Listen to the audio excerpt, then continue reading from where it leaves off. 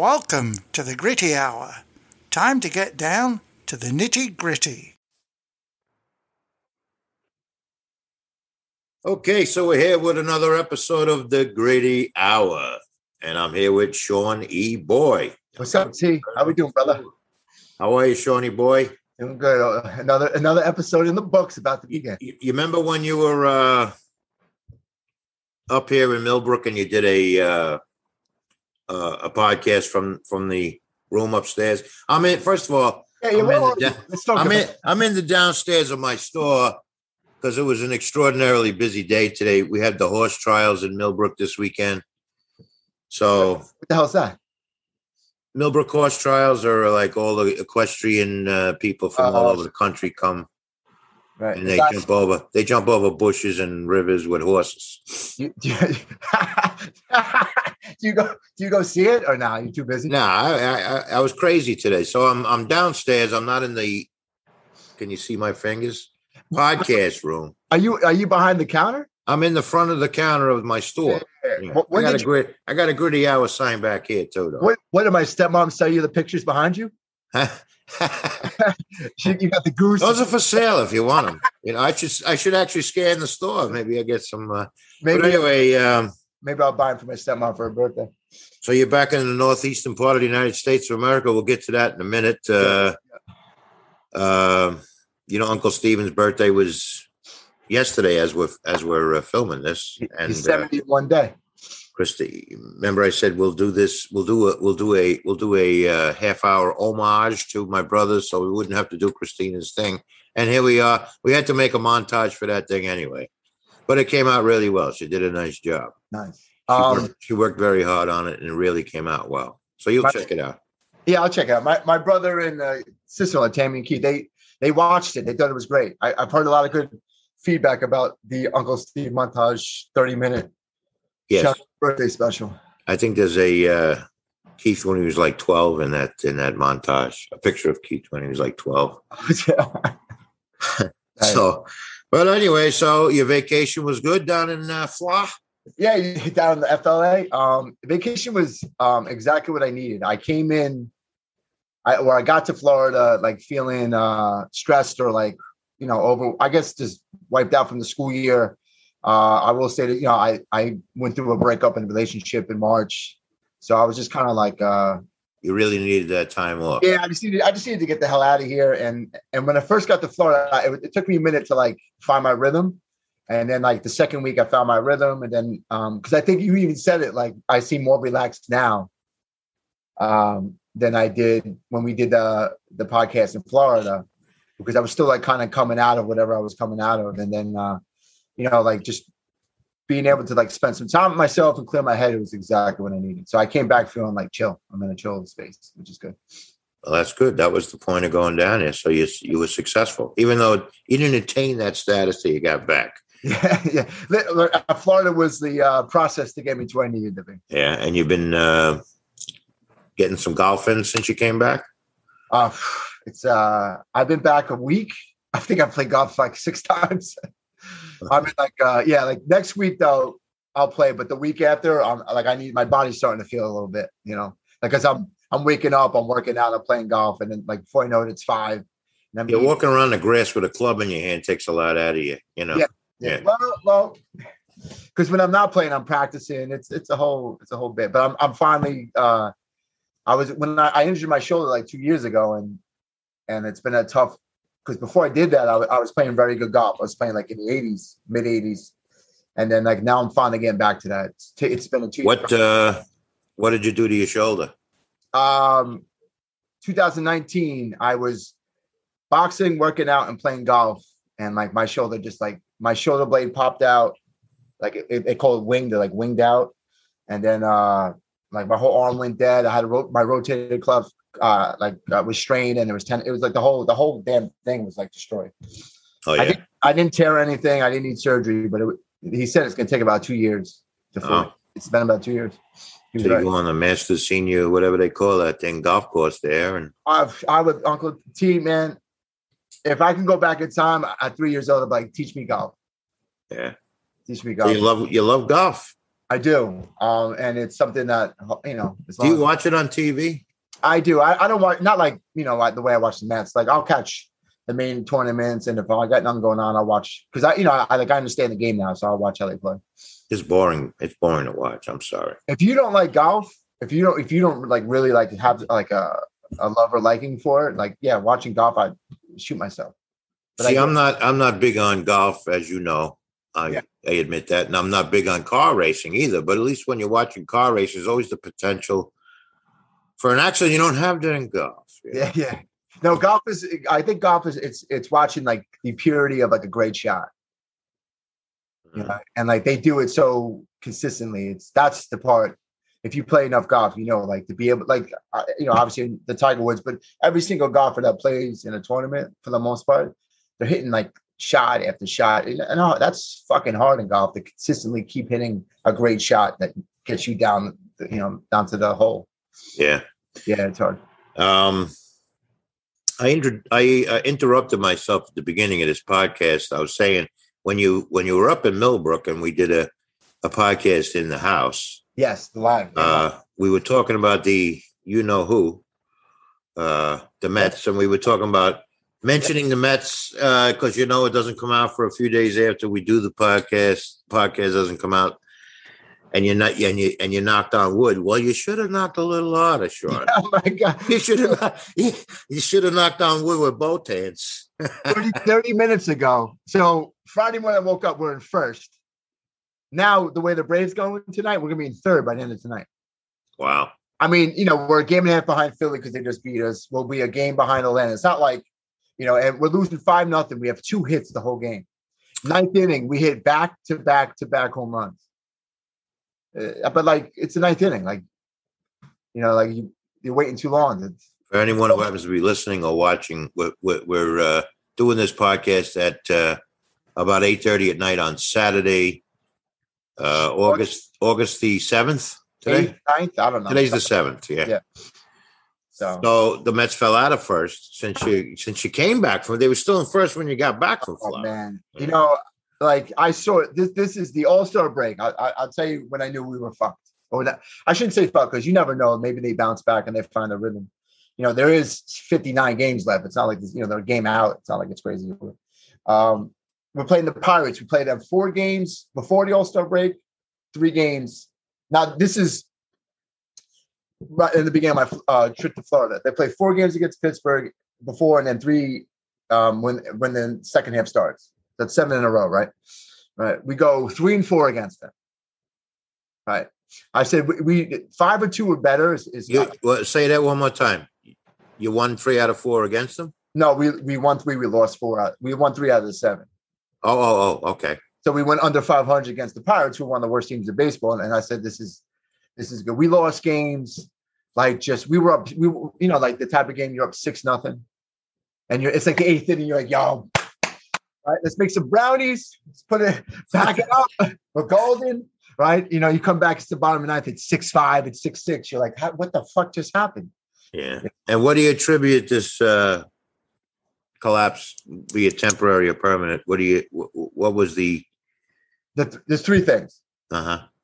They haven't hit all year, and it's catching up with them because now it's catching up with them. So that's 1, but 1 it's connected to 2 is our pitching is not having the ground now. Like over time, you're feeling it. Like you don't have that stopper every 5th day to like restart the momentum. Like you're asking. Really, our second best pitcher is like a 3rd pitcher out of a 5 rotation. Yeah, and do they have a shot at getting what's the guys with the Thor? What do they call him? Him and DeGrom. Syndergaard, right? He might be back in September, but like he hasn't pitched in 2 years. He might go to the bullpen the rest if we make a run, which would be interesting. And then the 3rd factor, and some people may not agree with me, but Francisco Lindor has been hurt for a month now. And he is our captain. I know it's his first 6 months with the team, but he's the leader. And not having him on the field, they're starting to really feel it. See, not really following him this year. I had heard he was like a pariah in the clubhouse. From who? I thought didn't he start some kind of trouble in the clubhouse earlier in the season? Oh, that was him and McNeil. It was like your normal, like they just had a moment. Mm-hmm. Yeah. But no, like he's adored in the clubhouse. Like he's the leader. Oh yeah. Well, didn't they pick up a shortstop at the trading deadline? Yeah, we got Javi Baez, who I don't know what to make of him, man. His defense, he's obviously a great baseball player. He's got like all the skill sets, but he's the poster boy of what's wrong with baseball today. Like one game, he went 0 for 5 with 5 strikeouts, and the next game he's like 1 for 3 with a homer. Like he's so like you're either getting nothing or you're getting like a big bang from him. But like he swings like he's up a plate. It's a 2-0 count. I'm like, dude, they could throw it to the backstop. He's swinging. Like he has like it's 2-0. He's like, all right, it's 2-0. It's gonna be fastball down the pipe, and like they don't do that anymore. Like the baseball, like where they would just throw a fastball over, that doesn't happen anymore. Right, so they just keep throwing like breaking balls, and they keep bending on him, and he keeps swinging, and he strikes out. He's not fundamentally sound offensively. And what about defensively? He looks good, but then like I've seen a lot of shoddy throws. Like at first I'm like, oh, he's better than Lindor. His arm is. Remember Sean Dunston? Yeah, same type of arm, bullet, cannon. But like Alonso's scooping a lot. So I don't know if he because of his arm, he doesn't step into it properly, because my arm's so good, I don't need to fundamentally like throw it to first. I just whip it to first, that kind of thing. So I like Lindor. I'm like, now I've seen like a good 2 weeks of Baez. Lindor's a better. So he's got a rocket for an arm, but he's not accurate to first. Of what I've seen so far, I've seen 3 errors in a week. That's a lot for like he's the Gold Glove from last year. It's not like he's a Gold Glove shortstop. Yeah. I'm like, all right. I'm like, I'll take Kevin Elster right now. So yeah, I don't know. I don't know if it was just maybe we were little smoke and mirrors, maybe little Band-Aids, we're plugging holes throughout the May and June. And like, like who you are eventually will catch up to you. And that becomes who you really are. You may have like moments, but. Well, maybe the strategy, I guess the only strategy that would make sense now is to hold on till September. Get some of these guys back and maybe make a run. Yeah. September. Like I said, we're a game and a half out. It's not, it's not the no. Yeah. So you might have been happy if someone told you you'd be a game and a half out on August 7th. Oh yeah, like that's like perspective, right? Like so like two perspectives. Perspective is in March, you're like, yo, listen, I just want to August 1st, let's be in the hunt. Let's be in the race. And we're in the race. On June 1st, we're like 6 games up in first. So like, it's tough because then you have like the whole, for me, like what you talked about in the Uncle Steve tribute was about how like, 86 was the season when you were all in. Like I've been all in this year. Probably, because I did end a relationship and I've kind of just been chilling and hanging low. So I've just been watching the Mets the whole time. So I've been in it and like watching them at first place for 3 months. It was like 90 days they were first. And then all of a sudden to see them like lose 3 out of 4 in Miami. They just lost 2 to Philly. You're like, oh, fucking Mets, man. They're exhausting, man. It's never, they actually, it's crazy. I was talking to my brother about this. Like there's been 2 seasons that I've seen where you knew in June 1st, you're like, oh, it's over. 86, you knew it was a lock that they were winning the division. And in 2006, you're like, oh, it's a lock. We got this wrapped up. 86, I remember it was even before June, I think, that Whitey Herzog just acquiesced that the Mets were going to win the pennant. Yeah, but like, 2 teams, you're like, yo, we're the NL East anyway. We're going to go to the playoffs and we'll see what happens. Mm-hmm. And then they actually put that up on the screen last night in that game. I was like, oh, wow. Like, so, other people are thinking the same thing. Like, it's never like they just don't seem to find a way to they built the lead this year and they couldn't like keep building on it. And the Braves are getting hot now. All signs aren't pointing in the right What direction. kind of a season is Alonso having? It's 250, 24, and 68. His OPS, which is a big one on base plus. Why is he only 68 with 24 homers? And people aren't getting on base ahead of him? We're the lowest scoring team in baseball. Yeah. Actually, we're the second lowest. Sorry, the Pirates are arch nemesis this year. We're averaging like 3.4 a game. And who's the leadoff hitter for the Mets? Nimmo, and he's like old. He's an old-fashioned leadoff hitter. I like him, and he's a good leadoff hitter. But he's looking for the walk in an era where there's no such thing as rallies anymore. No such thing as what? A rally. Like you're not going to get 4 hits in a row. Like it just doesn't happen anymore. Like, okay. Yeah. Like it's either you're going to get a double and a single, or a double and a knock. Like like very rarely you've seen like the merry-go-round of a baseball lineup. It doesn't really happen too often anymore. So like a walk is great in the first inning, but he's still trying to do that in like the 6th. I'm like, yo, you need to get on. Like you need to rope a double right now. Like a walk isn't helping. Yeah. Well, I know stolen base is out of vogue in baseball. We were a base stealing team ish. No, I mean generally in baseball for the last dozen or maybe 24 years, the stolen base hasn't been an overly used weapon as it used to be. No. I mean, the days of Ricky Henderson, Vince Coleman. And I don't understand why, because catches haven't gotten any better. It's still the league average is still 24%. It's not like So you would think stealing would be a well-used tool, but it doesn't seem to be. So the Mets in the last 10 are 2-8. They've left, not counting tonight because I don't know the number, but the last 2 games in Miami and Philly last night, they left like 35 guys on base.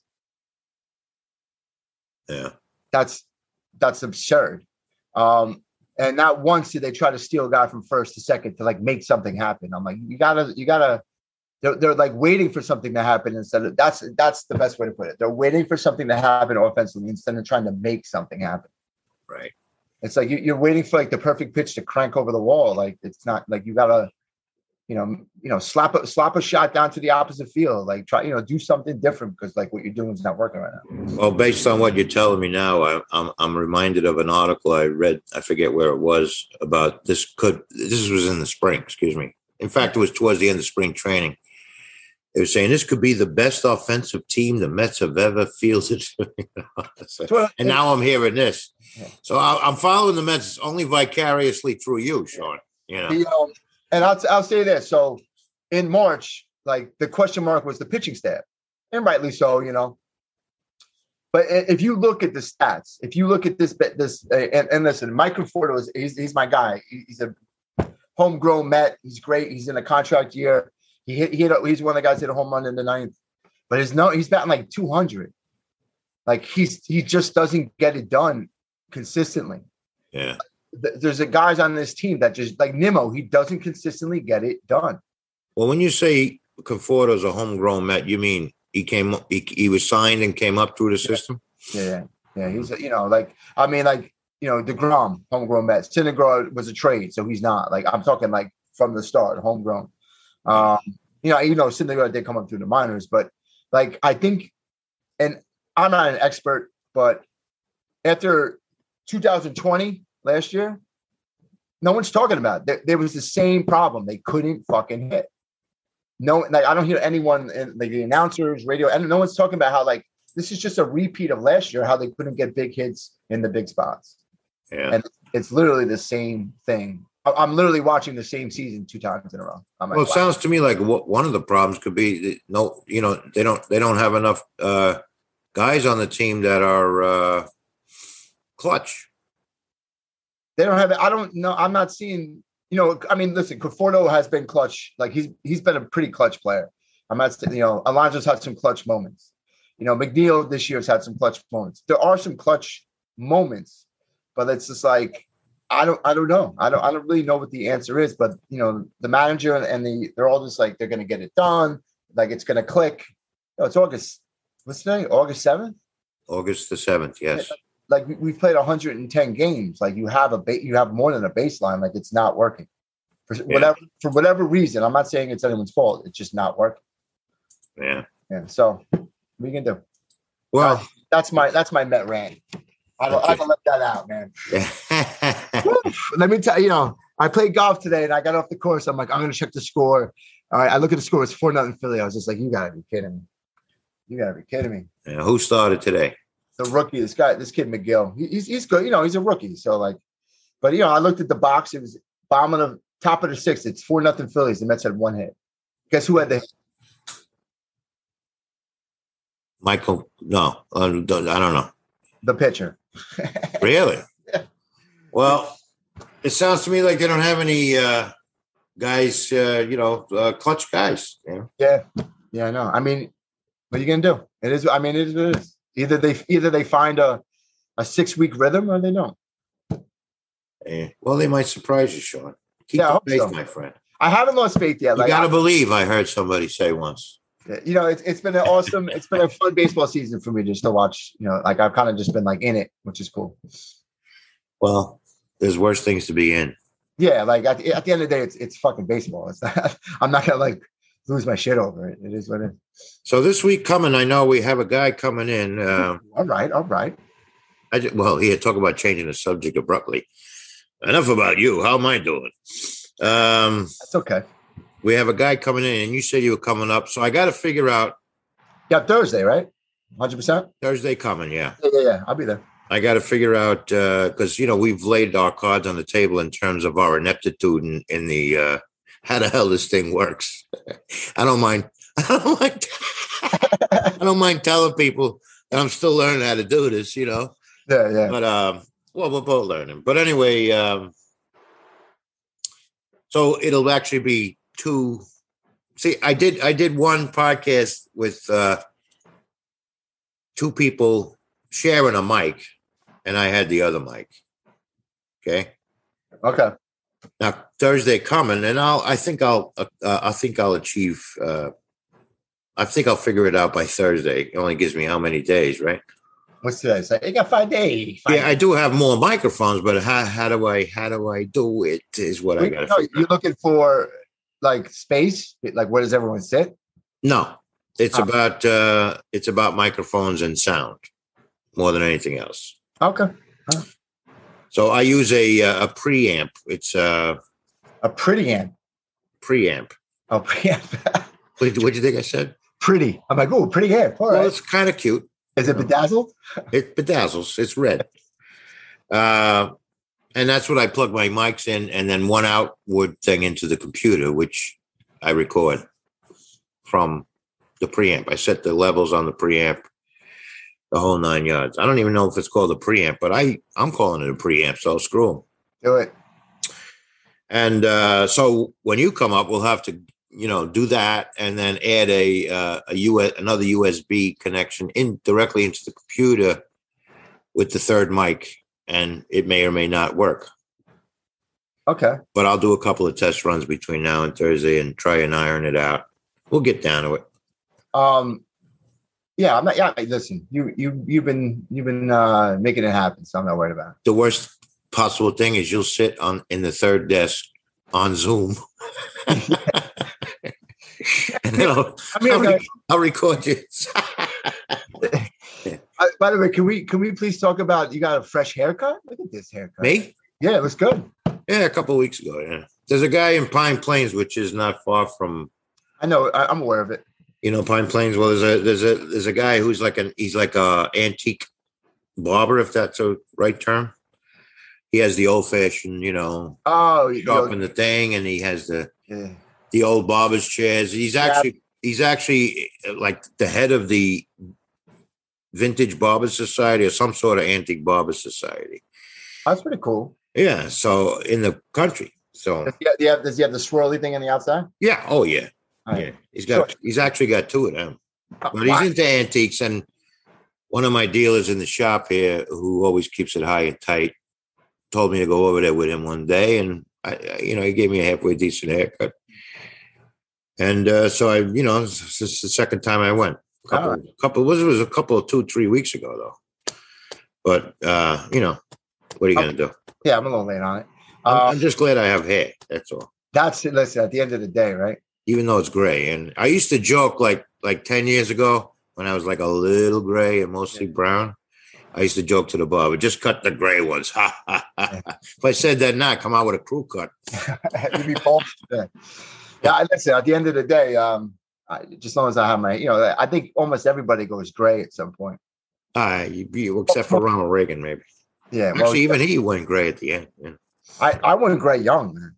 Jesus Christ. Well, my father had black hair through I think he was like in his late 60s before he started turning gray. Really? I remember. Yeah. Yeah. All right. So. I'm a. God knows I tried putting Gray's hairs on his head. Yeah. I've had having like gray, now white, and I don't know what the fuck's going on up there, but it's been. You were gray when you were 14. It's been a thing in my life because people are like. So I'll say two things. My first gray hair was 16 years old. I was like, it was like here. I was like, what the fuck is that? And then by the time I was like 20, 21, like, like it started to turn a little bit in my mid 20s. But then by 30, I'm like, fuck, man, like this is happening, huh? But like when you're 21, when you were 16, I was like, what was I, 32, something like that, probably. And I just say that's my older brother. But when you're 22 and you're like, you had more gray hair than I did when I was 32. I still might have more gray hair than you do now. Yeah. But people always comment on it, whether it's like, I don't know, they're just like, I'll have students being like, is your hair always like that? I'm like, no, like when I was younger, like for like 2 years I had brown hair, but it was all right. Yeah, I do remember you turning gray when you were still a teenager. Yeah. So I consider that a challenge to figure that out. Need to figure it out anyway, So we can do that podcast, with the Dallas Cowboy cheerleaders that time. That'd be amazing. You coming up for that? Yeah. I'll take over work that day. No problem. I'll figure it out by Thursday though. Yeah, I'm sure you'll be great at it. Yeah. I'm looking forward to interviewing this fella. I don't want to say who he is yet in case he doesn't show up, that always happens. I'll do my homework. You got his name. Yeah, I still got my homework from the other guy. He's coming too. He's recording, I think, with Lionel Richie, so he's a little tied up at the moment. Well, tell him that Lionel needs to take up. Yeah, the Gritty Hour comes before Lionel Richie. I've always said that, especially after dancing on the ceiling. No offense. I have a Lionel Richie doormat. Just I heard a song. Well, I know you know the song "Amazing Grace." Have you ever heard "Amazing Grace" done by pipers? Bagpipers? Maybe. You must have. Right. Well, I heard a song. I don't know how I tripped over this. I was in YouTube hell. Do you ever go into YouTube hell? You go in to watch one thing. Spiral. 2.5 hours later, you're watching something that's completely non-related. Yeah. When you have the autoplay thing going. Yeah, like you go in and you're like, let me see videos on like comedians, and then you at the end it's like a guy like in construction blowing buildings. Yeah, you're listening to a lecture about bridge engineering. It's like, how the hell did they get here? Yeah. But the crazy part is you're like watching it like you got into it. You're like, I don't know how I ended up here. But and then you sit there and you watch the goddamn thing, and you're interested in bridges all of a sudden. But no, I came across this video, and I don't want to mispronounce the. Anyway, it was Amazing Grace. It's on YouTube. Okay, I'll tell you the title of it. So maybe after this podcast, you maybe want to check it out. Yeah, I'm also, as you're talking, I'm also looking up something about music that I wanted to talk to you about. But are you a fan of the Killers, the band The Killers? I've seen them live. Did you like them? Did they do the song "I Got Soul"? But nah. Yeah, that's the one. Yeah, I saw them at Jones Beach. They put on listen, I was like 24, 25. They put on a good show. Well, Kevin, Rich's son Kevin had texted us a link to. That was another song. Yeah, that song.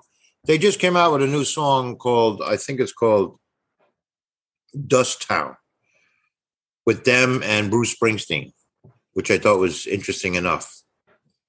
And as I just reading through the comments on YouTube, I guess it's apparently whoever writes the songs for the Killers' mother died a few years ago, and he wrote this song in her honor. Yeah. And Springsteen's mother's not doing well. It gives a little bit more clout to the thing. But anyway,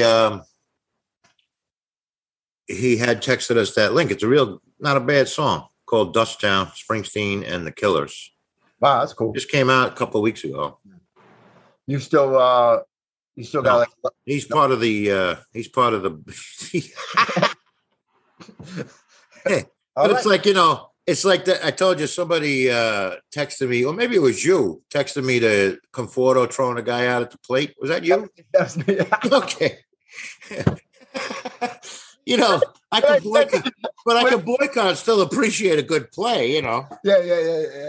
I'm not going to be one of them guys like, that play sucked because I'm boycotting it. Yeah, right. Yeah. That was a hell of a throw. But anyway, it's a good song. I got to turn the light on. Not that I want the light on, but this computer's plugged in and the battery's running low. All right, do your thing. While you do that, remember you told me, I don't remember when, but Joan Osborne, What Becomes of a Broken Heart? Who? Joan Osborne. Oh, yeah. Yeah.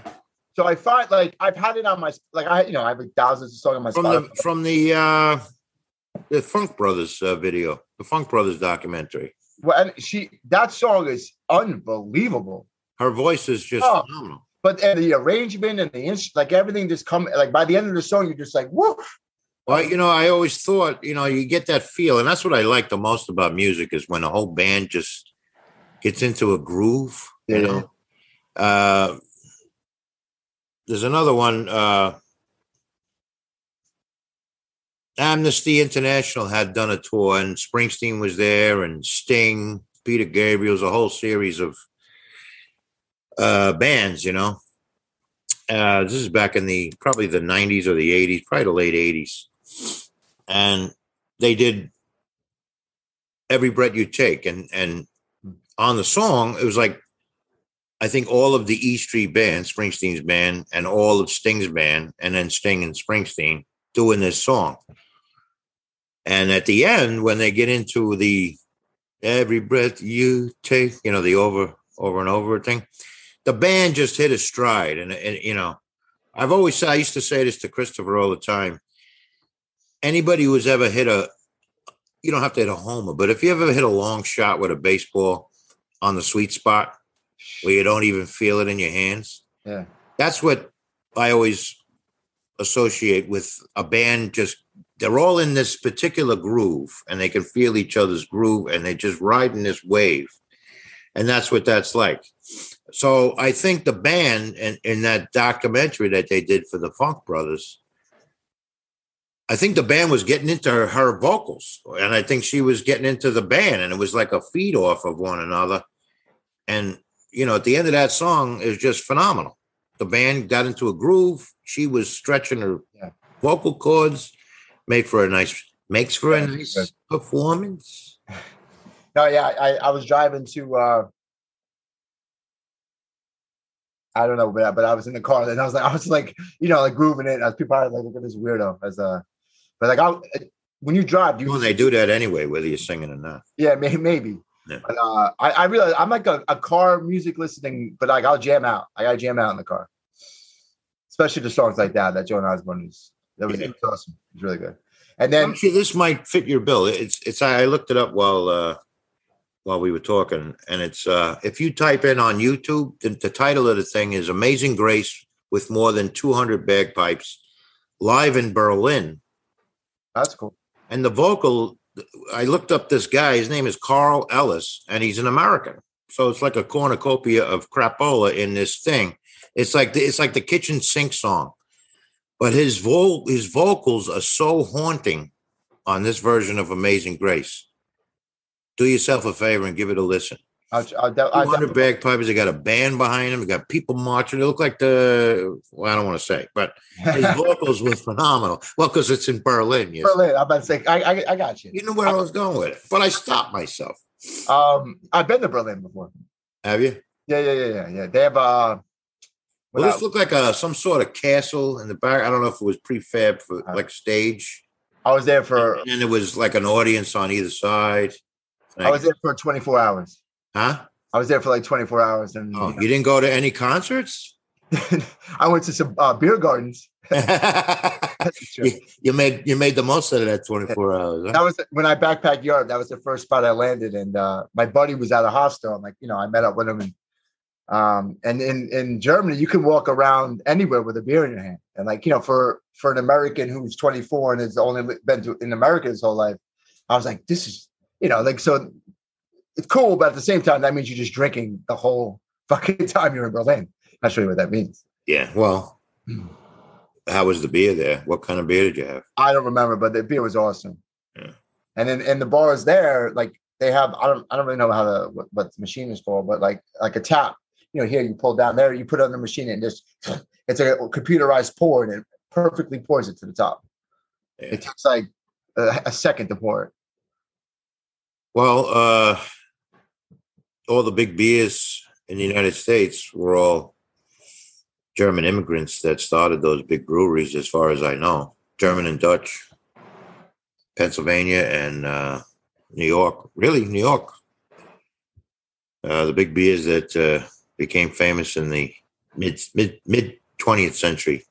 Yeah. Except for maybe Anheuser-Busch. They were out in, where the hell are they? St. Louis. Yeah. I know. I think they sold their company to a German company, right? I thought it was going to be a Japanese company, but I could be wrong. Yeah. But a quick side note with the music. So after the Joan Osborne song came on, it was either the next song or somewhere or the next couple of songs was the song "Sometimes" by James. Oh, we were just talking about it. Yeah, I know. And I listened to it and I jammed out to it. And I'm like, this is, and I gave like in my head a salute to Uncle Steve. I'm like, there you go, brother. So. Oh, this is recently the Joan Osborne. Yeah, they're playing it on the radio now? No, it's on my Spotify. Oh, Spotify. Like, you told me to check it out. So I put it on my Spotify years ago, but I don't know if I ever listened to it. Yeah. Like, all the way through, because it's kind of like, like it's Joan Osborne. It's about like your broken heart, like maybe I wasn't in the right, but maybe now I'm in the right space for it. I listened to it and is your broken heart? Maybe a little, but No, it's the first time you hear it, you get goosebumps. Just her vocal performance just is that astounding. The second half of that song is unbelievable. It really is. Yeah. Wow. All right. Again, you can feel the gel. Like everybody on the stage is gelling at the same time. That doesn't happen every day, No. When you're in a band and you can feel the gel, like everybody can feel that. Everybody in the band feels that same wave at the same time, and that's not it's a rare occurrence. Yeah, it's like when you go to a concert, right? In like certain concerts you go to, you're like, oh, it's a good show, but then there's the concerts where you're like, that concert was off the hook, and it's because the band was killing it. The crowd was like, the whole arena or place just like came together and just. Yeah, it's not an everyday occurrence, and when it happens, it's a magical moment, really. Yeah, it's special. And the two things that stick out of my head, only because you just mentioned the Joan Osborne. There's a lot of instances where that happens, but that Springsteen performance, you could probably find that on YouTube too. You could see all of them guys. There's like two drummers, two sax players. Everybody's. There's duplicity all over the place, but they're all just jiving and it's and getting into that wave, and you can feel it. I can see why you're probably a fan of Meatloaf, because that's his kind of. He has like a sound where like the whole band is in it. Well, Meatloaf, at least on the studio recordings, the early, Bat Out of Hell and. I'm not an expert, but I'm aware of them. Well, Bat Out of Hell, Dead Ringer was the second album. I'm sure you've heard Paradise by the Dashboard Light.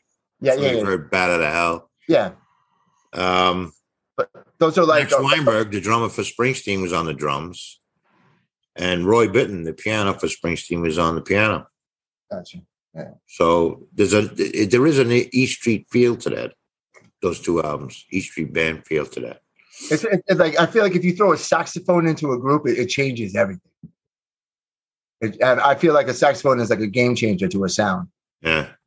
I don't know. Maybe not. Yeah. It's funny. Amazing Grace, getting back to this for a second.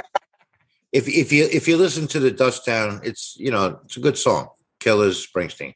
But this thing, and this came out of left field to me. It's the first time I ever heard it. I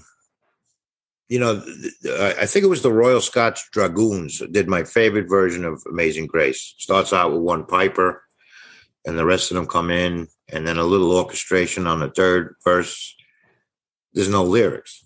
And then I've heard because I think it's an American Negro spiritual is the origins of that song. Although I don't think anybody's credited with writing it. They don't know who wrote the song, but it's just been passed down. But it's an American song as far as I know. So this guy, Carl Ellis, who I looked him up. He's apparently a preacher from America, from the United States.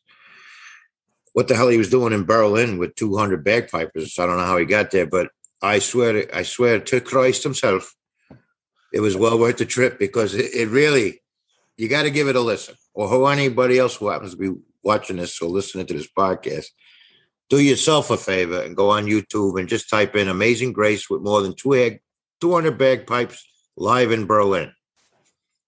Yeah. Carl Ellis is the singer. I don't know. I'm typing it in now just so I have it on my thing saved.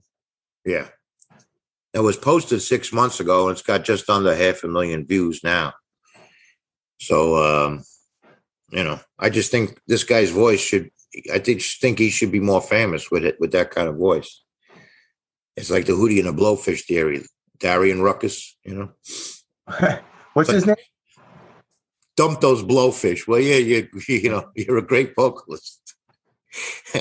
What's his name? Clive? Who? The bagpipe, Amazing Grace. Oh, the title you want to search, the search you want to put in? I think I found it comes up first when I typed in Amazing Grace Berlin. Oh, yeah, here it is. This guy. That's the man. That's Carl Ellis. Yeah.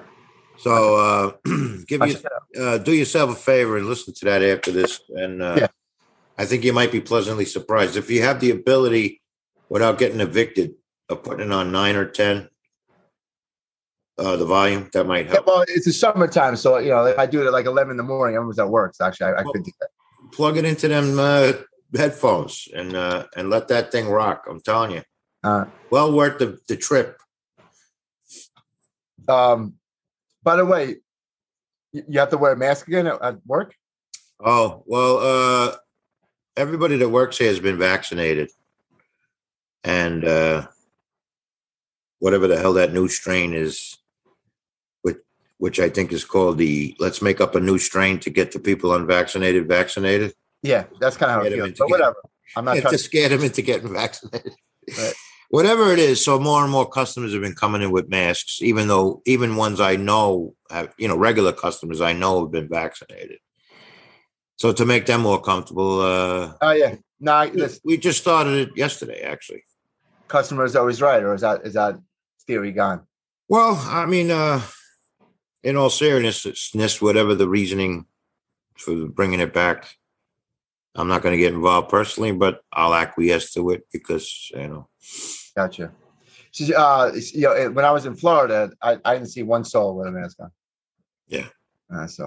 But everyone's chilling. Everyone's chilling down here. It's fun. We're fine here too, but you got to do what you got to do. You got to do what you got to do. It's not, number one, it's not going to kill me. Number two, you can't see at least 2 of my 3 chins. Yeah. And number 3, it won't last forever. So there you go. Yeah. There you go. Because I just realized it like 2 minutes ago. I'm like, is he wearing a mask? Does he have a mask on, or does he have yet another chin? Strapped around his ears. I got so many chins. I got to strap it to my ears. There you go. But is that your store? That shirt? That's your store, right? The shirt I'm wearing? Yeah. It's the Millbrook Auction Center. Nice. Which is also my that's you business, but we haven't done an auction in a while. But yeah. Yeah.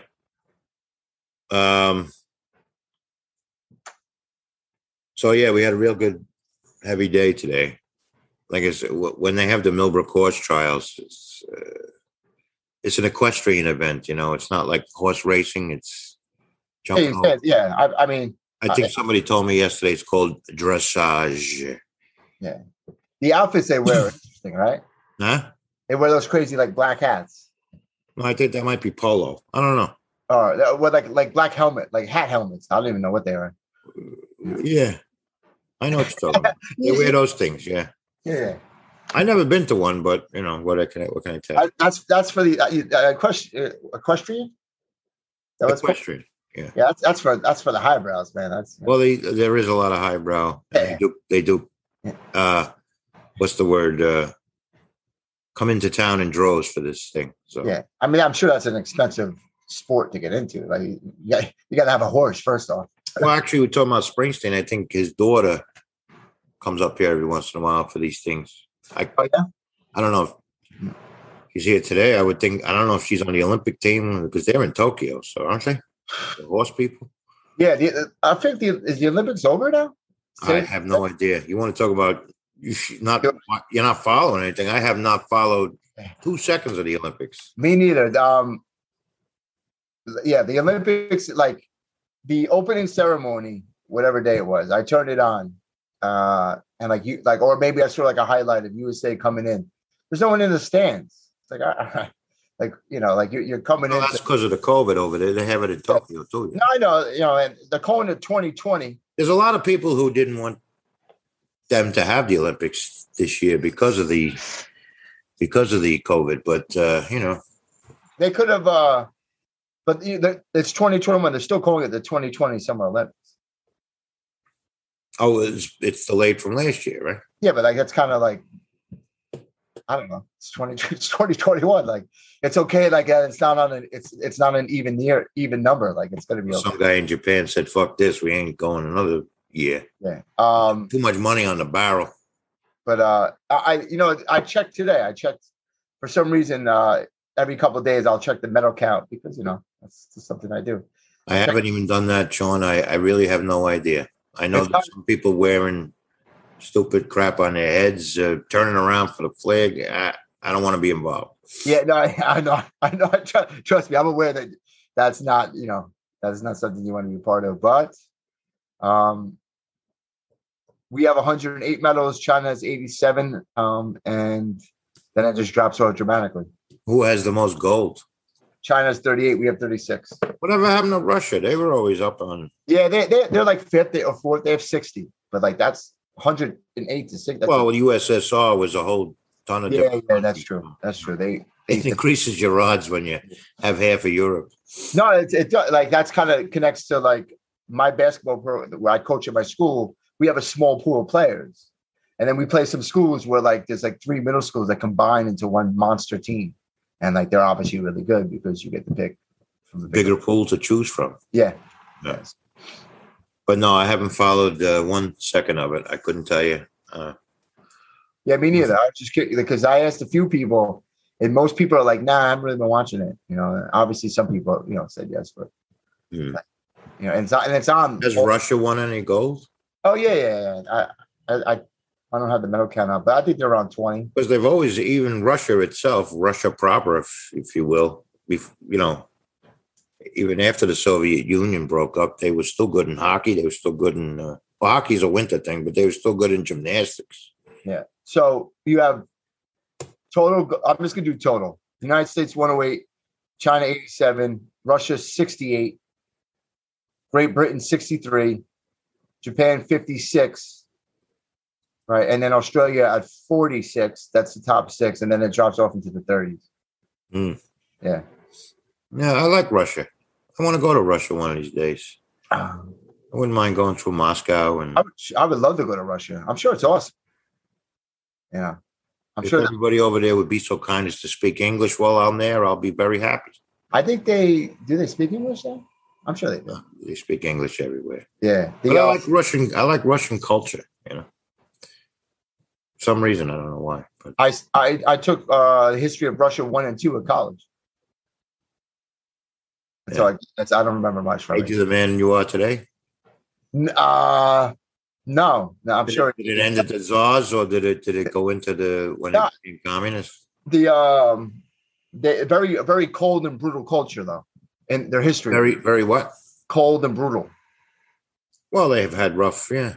You got like a 6.5 hour summer over there. No, not cold like climate, like it's a cold culture. It's like historically, it's a cold and brutal culture. Yeah, they're it's like a tough culture, like I'm sure there's warm-hearted people there. Yeah, I'm talking about from in their history. I'm not saying today. Yeah, at least that's how the professor taught it. So maybe. Well, maybe one day in my it's pretty far down on the bucket list. I'm not going to lie, but maybe one day I'll get around to it. Yeah. Because when we were, I know you too, like, during the Cold War of like the 60s, 70s, 80s, whatever, like, Russia and America, that was like the heavyweight match. At least that's what it seemed like. That was Ali Foreman, yeah. Yeah, right. But it's an old Russian proverb, Sean. If it's your fate to be hanged, you'll never drown.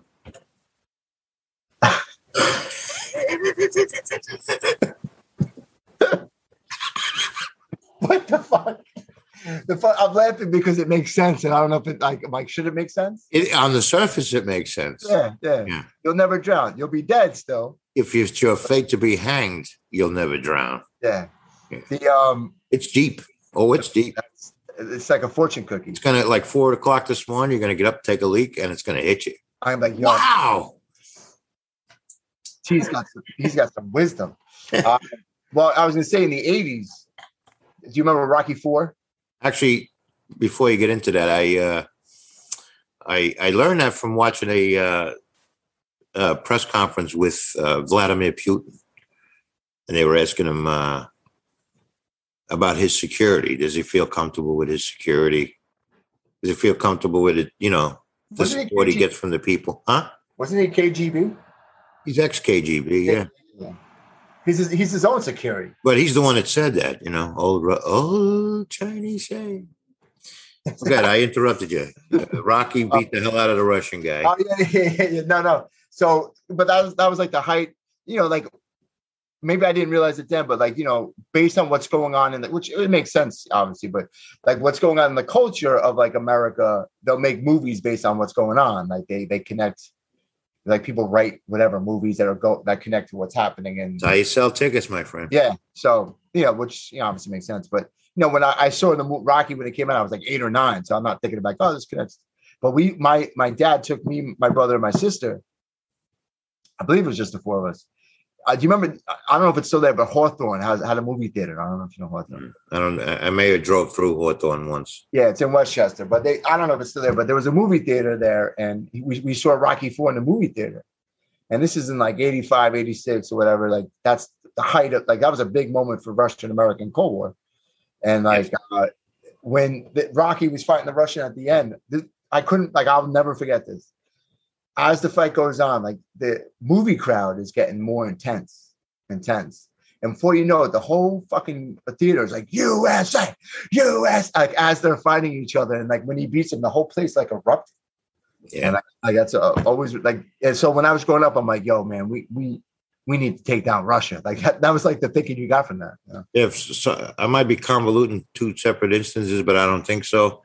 When I was a teenager, we went to the Golden Gloves local Golden Gloves in the Bronx there. And towards the end, the guy came out in the ring and announced that the United States beat Russia in the hockey. Oh, in 1980. Yeah. It was pretty much pandemonium, at least in that part of the Bronx. Oh, I'm sure. Yeah. Have you seen the movie? I think it's called Miracle. Yeah, I saw that. Kurt Russell. Yeah, that was a great movie. Yeah, it was a good movie. Yeah. Yeah. They're doing the that must have been insane for, I'm sure, around the whole country. People were losing their shit after America beat Russia, and it was actually the semifinals. It wasn't even the gold. I mean, it wasn't the gold, which I think a lot of people don't realize. Mm-hmm. But then they're doing I have this app. They're doing like the best sport movie countdowns. I know that we're kind of jumping from topic to topic, but that's kind of how it is. Yeah. Where the final 8 was like Miracle, Major League, which is my all-time favorite sports movie, Field of Dreams. Field of Dreams is probably my all-time favorite. Yeah, I think I watched that with you my first time I watched it. Yeah. Remember the Titans? Great movie. Slapshot. I think Slapshot was going against. No, Rocky was going against Field of Dreams in the final 8 or something. Final 4, I forget. Yeah. Not that a good sports movie like Miracle. Yeah. No, that was a good movie. They did that very well. They could have not done it well. You could see where it could easily have not been done well, but they did do it well. And yeah. Funny, I think only one or two guys from that team actually made it to the NHL. I think Roger Craig was like had a cup of coffee with some team in the NHL, and then some other guy, you know, I don't know. Yeah, I don't know. Yeah, that's a name, but I don't know enough about like the history of hockey. You know, like, no, I don't follow. Never did, but as I recall, I think two of them had cups of coffee in the NHL. So you know, out of all that splendor, you know, grandiose splendor and, you know, achievement, I think only two of them made it to the NHL. So, well, what makes up a great team in anything? Is it always just the best players, or no? It's never always just the best players. It's got to be this chemistry that like have that gel, the same gel as you know, it clicks on the field or the ice, whatever. Same gel as musically we were just talking about a few minutes ago. Got to have that gel. Same thing with, you know, the one thing about Major League, which, you know, the first one, didn't they make 5 of them or something? I just watched Major League 2 over the summer just to like the Planet of the Apes 49, you know, just to kind of see what it was all about. Let's run every time we can out of this thing. But the first Major League actually subliminally touched on that, or subconsciously, whatever you want to call it, about the gelling of a team. Yes. Oh yeah, that's, and like really they rallied around something. They all had like a common goal, yeah. And then like a common thing that they motivated them.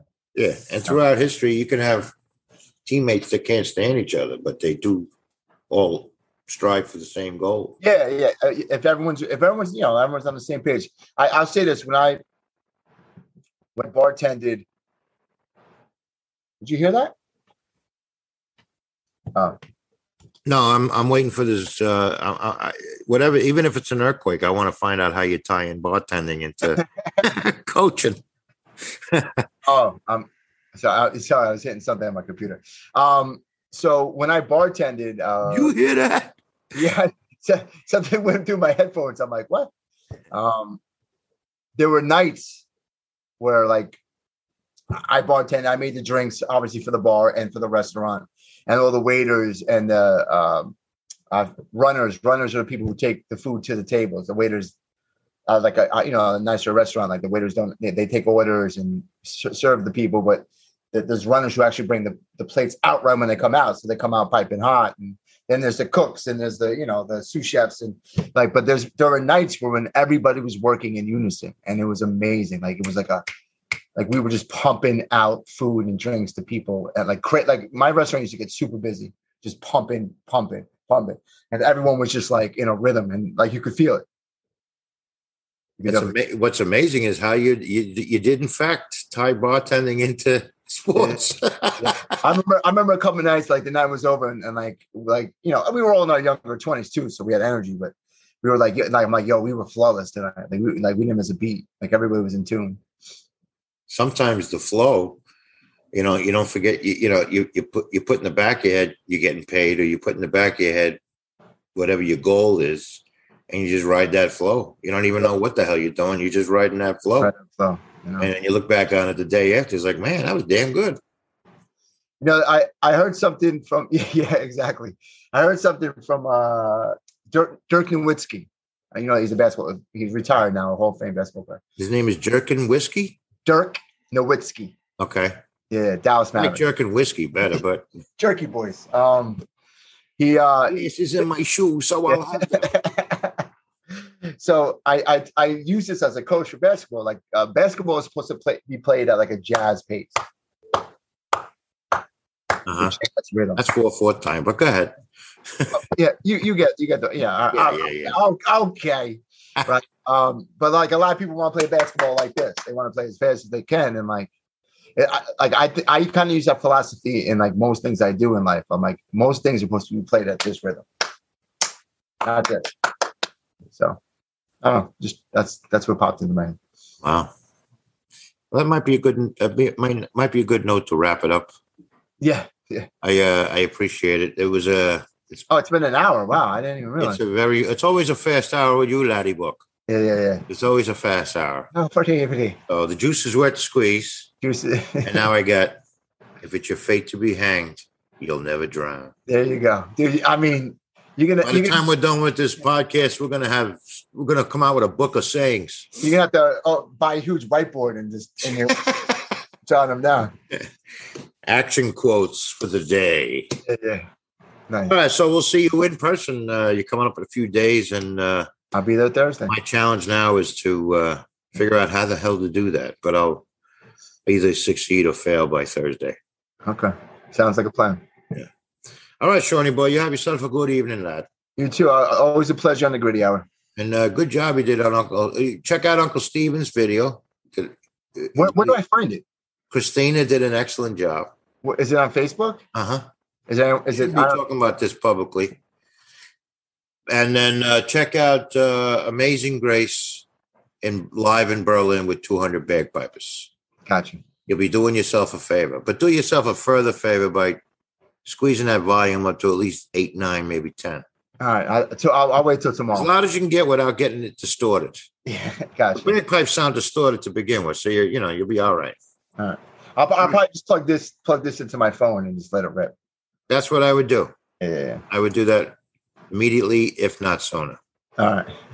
All right, Shawnee boy. We'll talk to you later in the week, sir. All right, T. All right.